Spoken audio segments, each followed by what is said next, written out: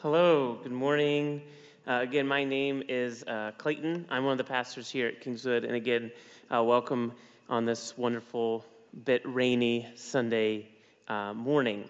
So as you saw the kids come up and sing this song, I'm reminded my son, who waved to me as I was moving the shield to the side, is now in kindergarten, and we've started this routine. He goes in the morning. He goes to care and then goes to kindergarten the second half of the day, and then he gets to ride the bus home, which is always an experience for him. The first 3 weeks, he was never awake. He was always asleep on the bus, but we've kind of figured that part out, and we're awake now when we get off the bus. But we will make dinner as a family together, and then we sit around the table, and maybe you with children or grandchildren do the same thing about how was your day. And usually Caitlin and I start, and then Clark talks about his day. Inevitably, at the end of his day, he played with so-and-so, or did this, or did that, or did math, or today he asked me what 5 plus 5 was, and was surprised that I knew it was 10.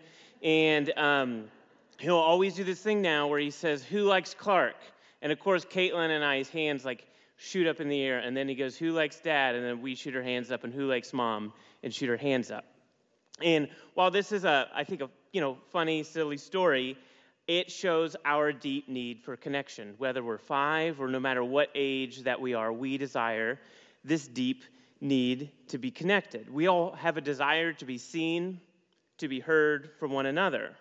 And this is just one of the many reasons why this time of this pandemic has been a bit difficult. Now, we're in this kind of state, we were no mask, and then we had masks again, and now we have booster shots, and it seems to be shifting and changing constantly. But yet, even before the pandemic, there was a sense of isolation or loneliness, but the pandemic has accelerated some of that. There's new research that shows loneliness can be maybe one of the biggest health crises to face America since the rise of obesity and substance abuse. The point is, each of us in this room, each of us watching online right now, each of us have a desire to be connected in some way. And it is being connected through others that we remember, that the deep need that we have to be connected with each and every person. Now, this might look different. Some of us are connected maybe online, and we have technology now that we can be connected to one another. But the point still stands. There's a deep desire to be known by one another. And today, we heard a scripture that speaks to this deep need for connection. We heard the story read of Hannah. Hannah is someone who's looking for someone to be present with her amidst her difficulty and challenge. Through her prayers and the presence of Eli, she is able to have a deep sense of peace. So let's look again at this scripture and see what it has to teach us in this moment. So if you have your Bibles, for those with us in person, you can get one of the Red Pew Bibles. For those online, you can get your Bible out. It is 1 Samuel chapter 1, starting in verse 4. It says this: "When on the day Elkanah sacrificed, he would give portions to his wife Peninnah and all her sons and daughters. But to Hannah he gave a double portion, because he loved her, though the Lord had closed her womb. Her rival used to provoke her severely to irritate her, because the Lord had closed her womb. So it went on year by year. As often as she went up to the house of the Lord, she used to provoke her. Therefore Hannah wept and would not eat. But her husband Elkanah said to her, 'Hannah, why do you weep? Why do you not eat? Why is your heart sad? Am I not more than 10 sons?'" And so I think it's important to note here, it talks about them going to do this sacrifice. And 3 times a year, families would travel to the temple to make the sacrifice. So this was a routine thing that they would often do 3 times a year. And this is where we pick up the story today. And the second thing to note is Peninnah is called Hannah's rival. It's on these trips 3 times a year that she would often provoke, or it talks about how she would irritate her because she was unable to bear children. And it's important to highlight the context within which this scripture is written. The Israelite people, up to this point, had judges that ruled over them. This book, 1 Samuel, and 2 Samuel originally were written as one book. They weren't necessarily separated. And it tells the story of Israel not having kings, and then them having their first king, King Saul, and eventually King David, and on and on and on. Again, it was originally written as one fluid story. Not only that, but it was written after these events took place. So when the people first heard this story, they already knew the ending. They already knew that eventually Saul is going to become king. So with all that in mind, Peninnah is called a rival. And most often, rival isn't used in Scripture to say one person is pitted against someone else. But oftentimes it's talked about as neighboring countries. And when the Israelite people are calling for a king, what they often say is they want to be like the other nations. They want to have a king to rule over them. And so the author is very intentional here to make this connection about neighboring countries and about this rival between Peninnah and Hannah. Kind of Peninnah is these other countries wanting this thing, and at times can irritate the nation of Israel, and Hannah's kind of seen as this nation of Israel. And she, again, it continues to meet this resistance from her rival.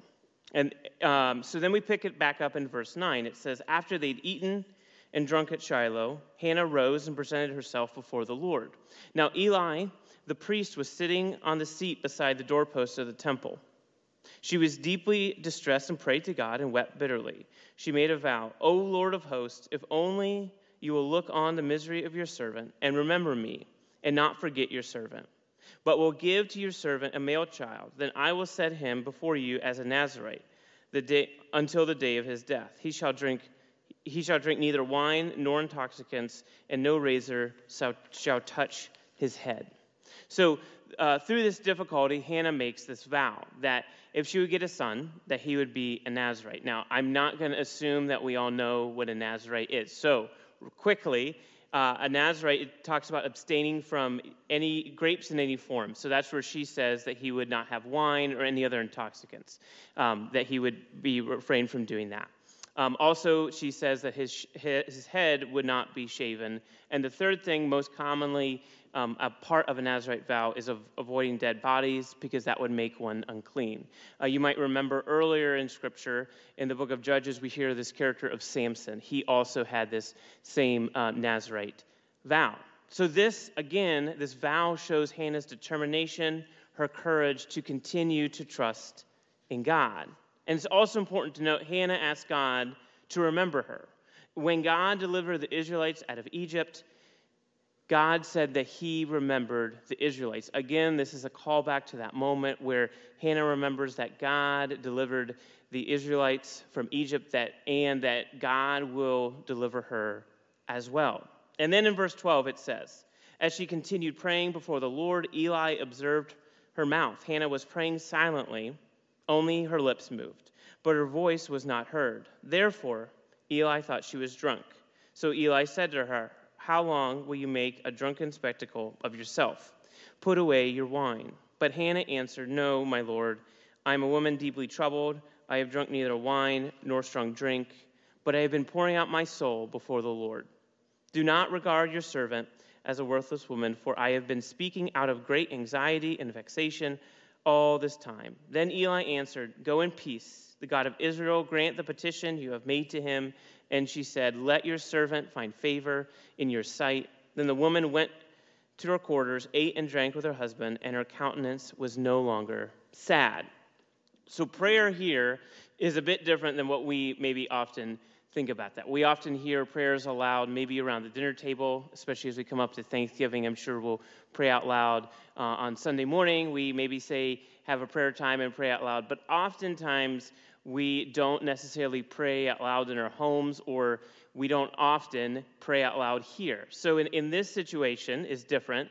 For Hannah, when they would go to the temple, you would hear people in all corners of the room praying out loud. And so when Eli sees that whatever she's doing, we now know she was praying, but that her lips are moving but nothing's coming out. That would have struck him as odd, and that's why he thought that she may have been drunk. And it's also not that odd because these 3 times a year that they would come are often festivals, and often at festivals we have parties, and often at parties we might have some wine or some drinks, and so it wasn't uncommon that people would come into the temple with maybe a little bit too much to drink. And so he inquires about that, but he soon realizes that she hasn't been drinking, that she is indeed praying. And I think it's important here to notice Eli has no idea what the problem is, what the issue is, what her challenge is, what her difficulty is. He doesn't ask her what that is, but all he says is, "Go in peace. The God of Israel grant you your petition you have made." And it says in that moment she goes back, and she was no longer sad, and she experiences peace. Hannah has been feeling alone and isolated. She did not know where to turn or what to do. However, Eli comes to her and recognizes her. Notice that he did not know, again, what she was dealing with, or even the vow that she had made. But what he did was listen to her and was present with her. And then in verse 19 and 20, we find out that she ends up giving birth to Samuel, who ends up going to live with Eli and eventually appoints Saul as king later in this book. But I think what's important here is it's through this vow and through prayer that she's able to have a grateful heart. Not because everything was solved in that moment, because that moment that Eli and her have that conversation and she's no longer sad, she didn't know what the outcome would be. But she trusted in God. And more importantly, she knew she was no longer alone. And I think there's times when we are like Hannah. We're in the midst of some deep difficulty or some deep challenge. And maybe we are even those, at times, we have those in our lives who are acting like a rival. Said another way, there are people who are not being helpful or are leading you and I towards loneliness and isolation. And maybe it feels like it is not going to end. However, what this passage has to say to us today is that indeed we have people like Eli that are with each and every one of us. We have people like Clark who might say, "Who likes us?" and they're going to shoot their hands up right away. This is not to sidestep loneliness and isolation that I think we have all felt before, but it is to say that we have people in our corner that care deeply for us. It is through these people that we can reflect back part of the way that God cares for us. And this is only in part because God's love is so expansive that it can't just be shown through one person. So maybe for us today, all we need to hear is simply that God loves you, God sees you, and that you are not alone. For others, maybe you need to hear that you do have people in your corner. Here at Kingswood, we're about building sacred community. We say we love God, we serve others, and we build sacred community. Great. And we say it all the time. But what does that look like? It looks like cheering each other on. It looks like sitting and listening. It looks like letting each other know that you and I, we together, are not alone. It's out of knowing that we are not alone that we can have a grateful heart and in turn be like Eli for others. You can give God's peace and be present and let someone else know that they are not alone and that God is with you and I, with us, every step of the way. And I think this is why days like In-Gathering Sunday are so important. Again, In-Gathering Sunday, in-gathering is a bit of an odd word that we don't really use any other time of the year besides today, but it means to gather in. And today, many of us have gathered food for the food pantry. And this is vital work that we do as a Kingswood community. Every Thursday, we're able to serve those in need, and this only happens because of days like today. But we often talk about donating to the food pantry and provide food, but I think in light of the scripture today, we know that it's more than just providing food. When we give food to the food pantry. We're being Eli's in other people's life. We're able to hand out a bag and a box of food, and maybe if we have some milk or any other items that we might have. But we're also able to hand out God's peace and God's joy and God's love through that. This week I was also reminded of the ways that we stay connected, that we can let each and every one of us know you are not alone. We have many groups, and especially through our life group ministry, we're able to tell people that they're not alone. And when someone isn't at some group or some event, we call them and say, how are you doing? And through that, we know that we are not alone, that God is with us, and that we have people in our corner who care deeply for us. Through all of this, we can know and have a grateful heart, and everyone in our community can know that you and I are not alone.